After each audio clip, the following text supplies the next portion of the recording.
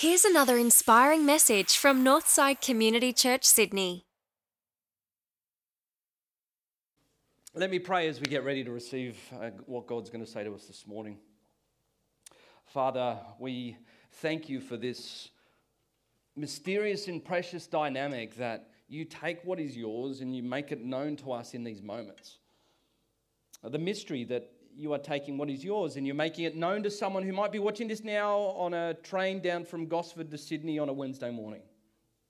Lord, your word is powerful and it's active. You say that it won't return to you void, and I pray that be the case this morning. In Jesus' mighty name, amen. Hey, I need your help this morning just to help me with a translation issue, because there's a phrase I keep hearing all the time when I speak to people. Often happens when we're in slight disagreement, when we don't quite see eye to eye. I'm not quite sure what it means, but certainly some of the millennials here might understand what this phrase is. And the phrase that keeps coming up is, you do you boo. Now, anyone help me? What is you do you boo? Is that? I think what it means is whatever your preference, whatever your opinion is, you go do it your way. Would that be correct? Yeah. You do you boo. And I think the more and more I look at it, I don't know if you agree, is that we're living more and more in a you do you boo culture. Have you noticed that? Kind of haven't quite learned how to disagree and to live with one another. And so the minute there is any difference of opinion, difference of lifestyle, difference in the way that we think, what's the answer? You do you boo. Which means you think the way you think, we'll go our separate ways and do our thing. And as a result, this you do you boo culture is starting to kill real and authentic community. Wouldn't you agree? It's very hard to do community in a you do you boo culture. And it's pervasive and it's been happening for years and years. My best litmus test as to how the you do you boo culture has emerged over the years has been the difference between the two different ways that the Australian Army recruits people. Let's take a look at the way that the Army would recruit people. See, this is my grandparents' era, right? This is the era where, if you're more esteemed member of the congregation, you might remember some of these different posters. Your country needs you. That was the era where you do it for your country. Now today, it's army, challenge yourself, right? In other words, come to the army now. Don't sign up for something bigger than you. Come to the army and find the way that you can fulfill your own hopes, dreams, and ambitions and your dream board through this institutionalized thing that we call the military, right?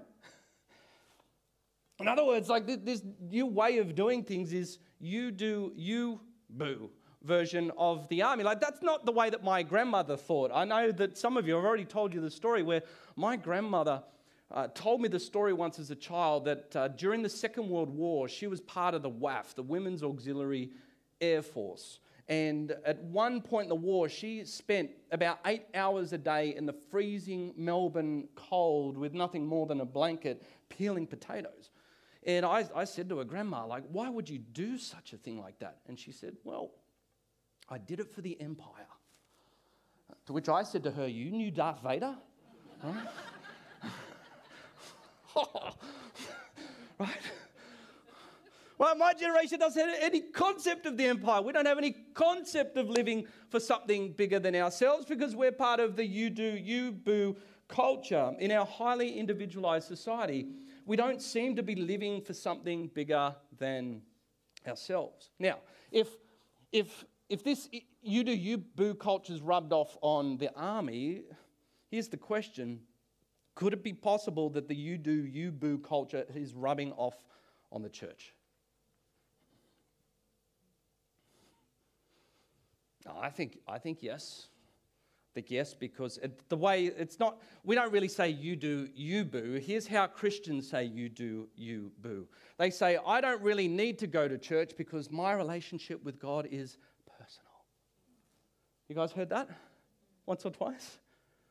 I know you've heard it because the Barna Group, a group out of the States, and I know it's happened anecdotally, but the Barna Group said that since the pandemic has hit, something like 30% of practicing, go to church every second Sunday Christians have said that they're not coming back to church. I know that you know this because you've got friends here. They're your friends. They're my friends. They're friends that you know that haven't even just gone to a different church. They're going to no church because they're saying, my relationship with God is personal. All I need is a rock and TikTok. Right? Because this you do, you boo culture has kind of meant that all I need is a rock and TikTok can feed me all the things that I need to know in order to grow myself as a Christian. And every time I see that and see people that think all I need is a rock and a podcast, is to think, surely Jesus didn't come to leave us podcast content, right? Jesus came to leave us a community. But community takes effort. Community takes sacrifice. It's why Paul says in Romans 12, therefore I urge you, brothers and sisters, in view of God's mercy, offer your bodies as a living sacrifice, holy and pleasing to God. This is your true and proper worship. It takes effort. And so to that person that says, I don't really need to go to church because my relationship with God is personal, often, look, as a pastor, there are a couple of really good reasons as to why people say that, by the way. And first and the most important reason often that people say that is because they've been hurt by the church. And they don't want to go to church because they've been hurt by the church. And you've heard me say it, that Christians are like dodgy doner kebabs. It only takes one bad experience with it and you are never going back again, right? And isn't that true? There's one dodgy experience with a Christian, a religious type or a preachy type or whatever it might be, and I'm not going near that place. And I get that. I understand that. That's cool. But I think the other reason, it seems to be the majority of the positions, it's the old challenge yourself, you do, you boo mentality. People are thinking, well, if I join, I'll join if I see whether or not the church will fit my dreams for my personal advancement. And I want to speak into that this morning and show you that that's not how God designed the church to be, right? Jesus didn't come to leave podcast content. He came to leave a community that changed the world. And here's the problem with you do, you boo Christianity. And it was so wonderfully said by a Northsider in the middle of the pandemic. One of our young adults, she said to me, Sam, in the absence of community, you are at risk of believing your own narrative. How good's that? That's just a Northsider. It's one of the most profound things that was said. In the absence of community, you're at risk of believing your own narrative. And so God gives us this incredible place where people come in and cut across our will and think all sorts of different things, and it's very vastly different. And here's part of the problem. Whenever we talk about church and service and the things that we're going to talk about today, we hear this, we think the pastor's just here to stitch me up. It's just a stitch up. And that's why, it's exactly what Paul, the writer of the passage in Romans, was thinking in the middle of his Roman jail. He said this, for by the grace given to me, I say to every one of you, do not think more highly of yourself, but rather think of the church roster. Right? No, sorry, that's, next slide, Steph, that's the other one. Here we go. All right, so, for by the grace given to me, I say, think of every one of you, don't think more highly than you ought, but rather think of yourselves with sober judgment, in accordance with the faith God has distributed to each of you. For just as each of us has one body with many members, and these members do not have all the same function, so in Christ we, though many, form one body, and each member belongs to all the others. What Paul is saying first and foremost is that each of us need all of us to be the church. Each of us need all of us. You can't do church by yourself, because the very Greek word for church was the ecclesia, the gathered people of God. And so the person who says, well, and I hear this all the time, well, I'm not coming to church because I'm deconstructing my faith. I don't know if you've heard that one before, but I'm deconstructing my faith. It's like a deconstructed PAV, it's like what? We just sort of put it all on the table, and we don't go to church in the middle of all of that, right? I'm deconstructing my faith. I'm trying to work it out. I think what that type of person is saying, and the problem that they're coming from, is that they're saying that, and I see this all the time, people are looking for the church to corporately and externally perfectly represent their individual and unique preferences. People are looking for the church as a banner to corporately and externally represent their individual and internal preferences. And the way that it looks like as a pastor that I see all the time is, people go, I want a church that's traditional hymns, anti-abortion, pro-masks, anti-vax, pro-gay marriage, anti-oil, pro-natural fibers, and champions the caveman diet. Right? You can see I'm being slightly tongue-in-cheek with this. At the same time, I know that some of these are opinions that we hold. Right? And here's the challenge. If that is the basis for your acceptance and joining of this community. I did my calculations. I'm not much of a mathematician. I'm a pastor. But if you just want 5 of your individual preferences to be perfectly represented by the church, you would have a 1 in 15,625 chance of finding your perfect church. It doesn't exist. It doesn't exist because I don't think God suddenly thought, well, I hope 2,000 years later after I sent my son to die for them, that people would find the exact representation of their cultural and political preferences in one big happy community. He never said that. He said, I've brought you out of darkness to light. And here's the thing, the church will never fully match your preferences because you are your church.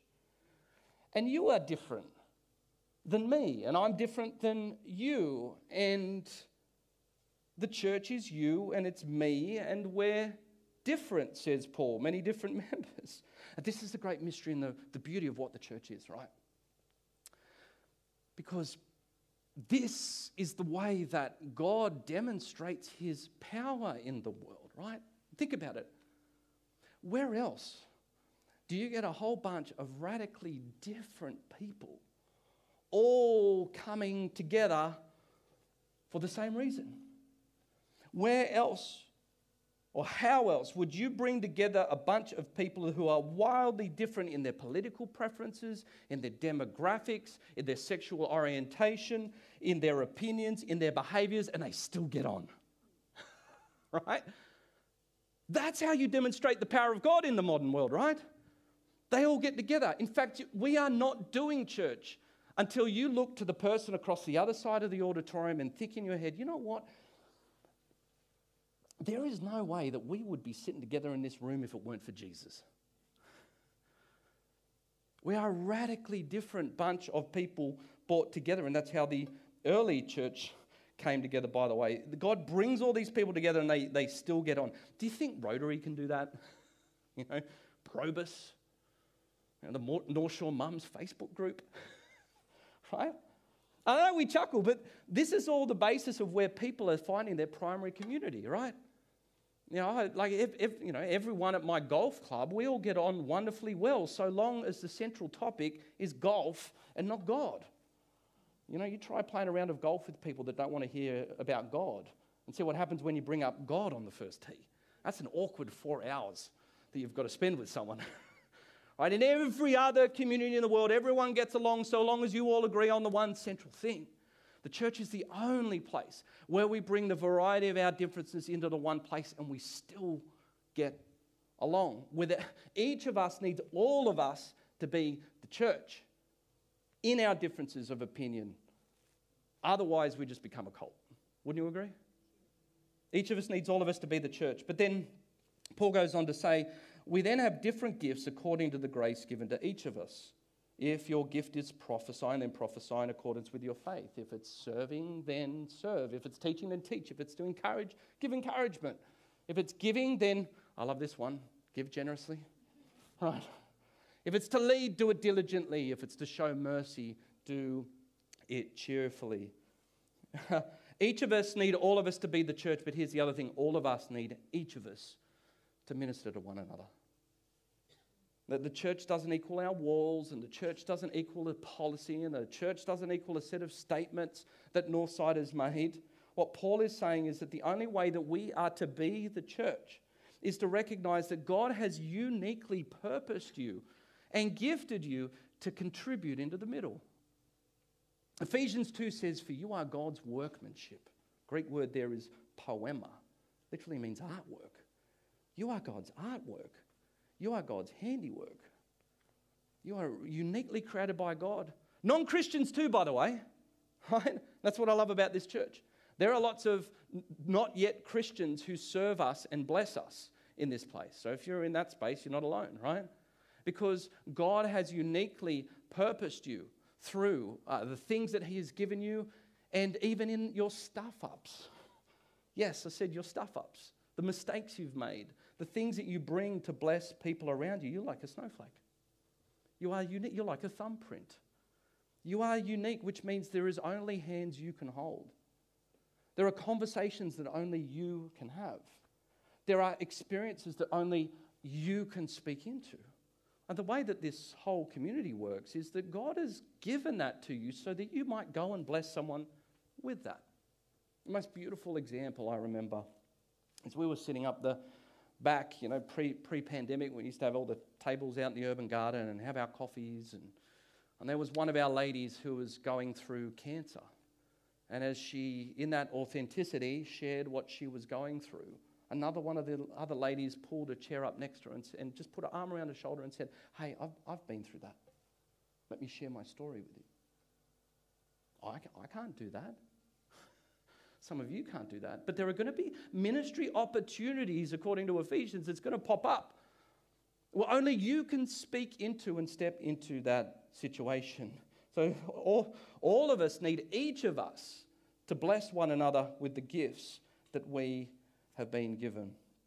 And to which some of you say, "Look, I understand this, but Sam, I just don't have time to do this. I get the whole serving thing and I get the community thing. I just don't have time." Back in January, I was cleaning out my garage.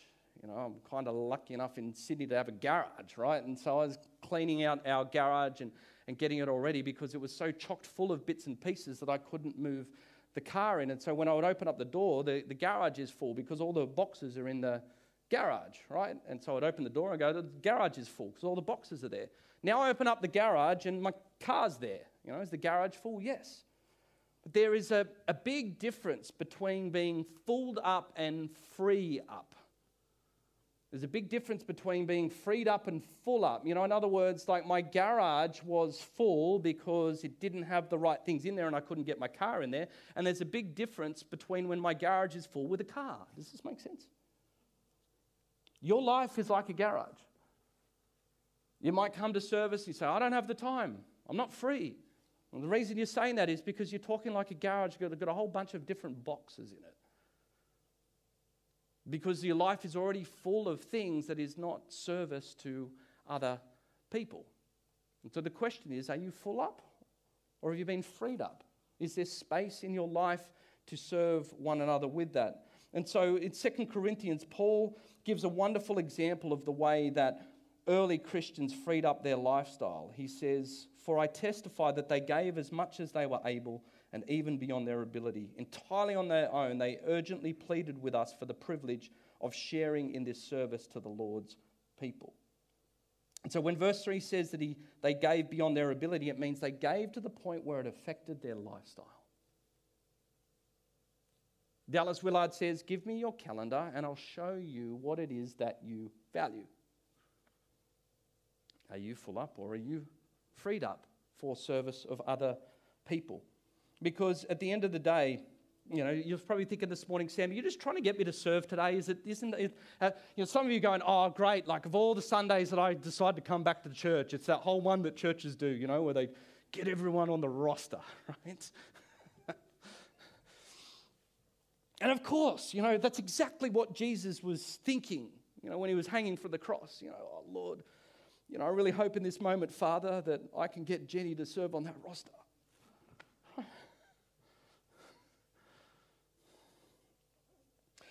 Listen to the King James Version of what Paul says. "I beseech you, therefore, brethren, by the mercies of God, that ye present your bodies as a living sacrifice, holy and acceptable unto God, which is your reasonable service." Right? I'm at Time Zone with my kids the other week.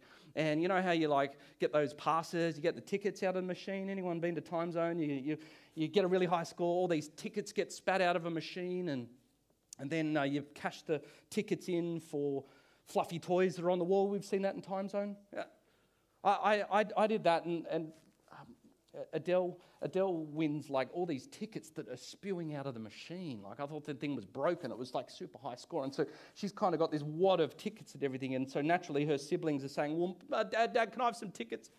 You know, and Adele said, no, they're not having tickets. They're my tickets, right? My tickets. I said, who gave you the pass, sweetheart? Who paid for your half hour? Right? That's what all good parents do. And when I think about the way that I serve in my life, I'm so glad God doesn't parent us the way that I parent my kids at Time Zone. And Paul was kind of pushing into that. He said, come on, like, be reasonable. And what he means by that this morning is, who gave you all you had? Who gave you the brain that you've got?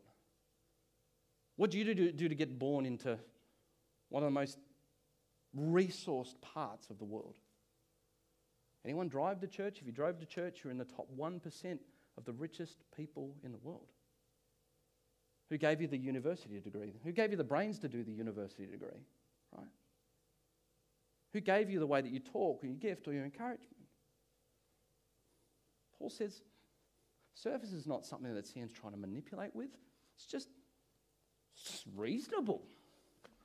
It's just reasonable that you take what it is that he has given you and you bless other people with it. And when you do that, by the way, because this is the whole paradox of the you do, you boo culture, right? We think we're being so cultured, we're being so actualized, and that we're living bigger lives because I'm just doing you do, you boo.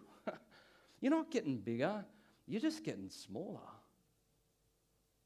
Am I the only one? And someone was saying this to me the other week, where I just love living in the reality of all of the great movies that I watched as a kid. The Last Starfighter. You know, there's this guy from a caravan park gets whisked up into space because he played a video game and he saves Earth and the entire universe against Zur and the Kodan Armada, right? Blows them all up, and he comes back down and he lands this spaceship in the middle of a caravan park in the middle of nowhere, right? And he comes all the way down from his spaceship, and he goes to his girlfriend Maggie. Come on, Maggie, join me on the adventure. And she turns to him and says, what about Grandma? What about Grandma? It's a flippin' spaceship, right? Just get on it, Maggie. Just go and do it. It's a spaceship. God has landed on earth, not in a spaceship, but in the person of Jesus Christ. And he says, come follow me and be something so much bigger than the small ambitions and dream board that you've crafted up for your life. You think you're self-actualized when you bail out a community. You're not living a bigger life, you're living a smaller life.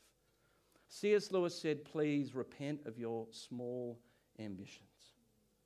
When you serve other people, you don't get smaller, you don't get restricted, you get bigger.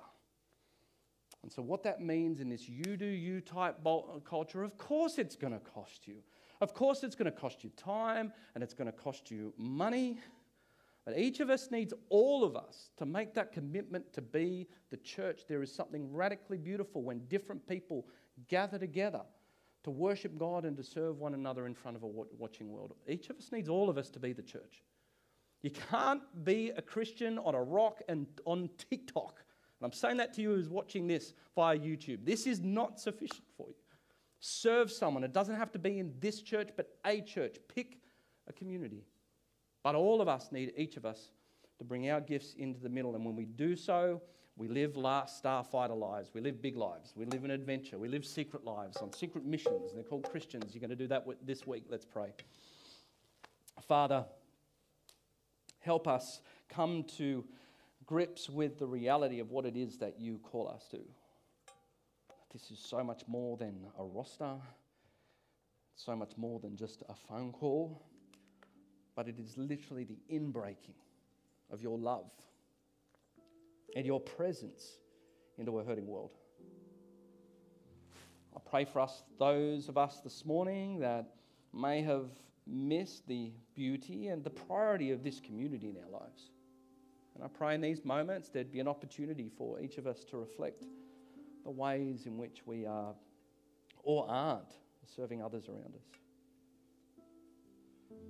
Father, I pray for those watching in this morning, whether it's on YouTube or they're in the room, those who haven't quite understood the bigness of life that is available to them this morning. Would you speak to them and show them, Father, the wonder and the beauty of being part of something that's bigger than themselves? Lord, most of all, I thank you. I thank you for the multitude of interactions that go on in each and every week. Thank you for the people who are not with us this morning but have spent Saturday mornings over a coffee alongside someone. Thank you for the person who's taken that phone call late at night in those unseen hours in order to support and encourage someone.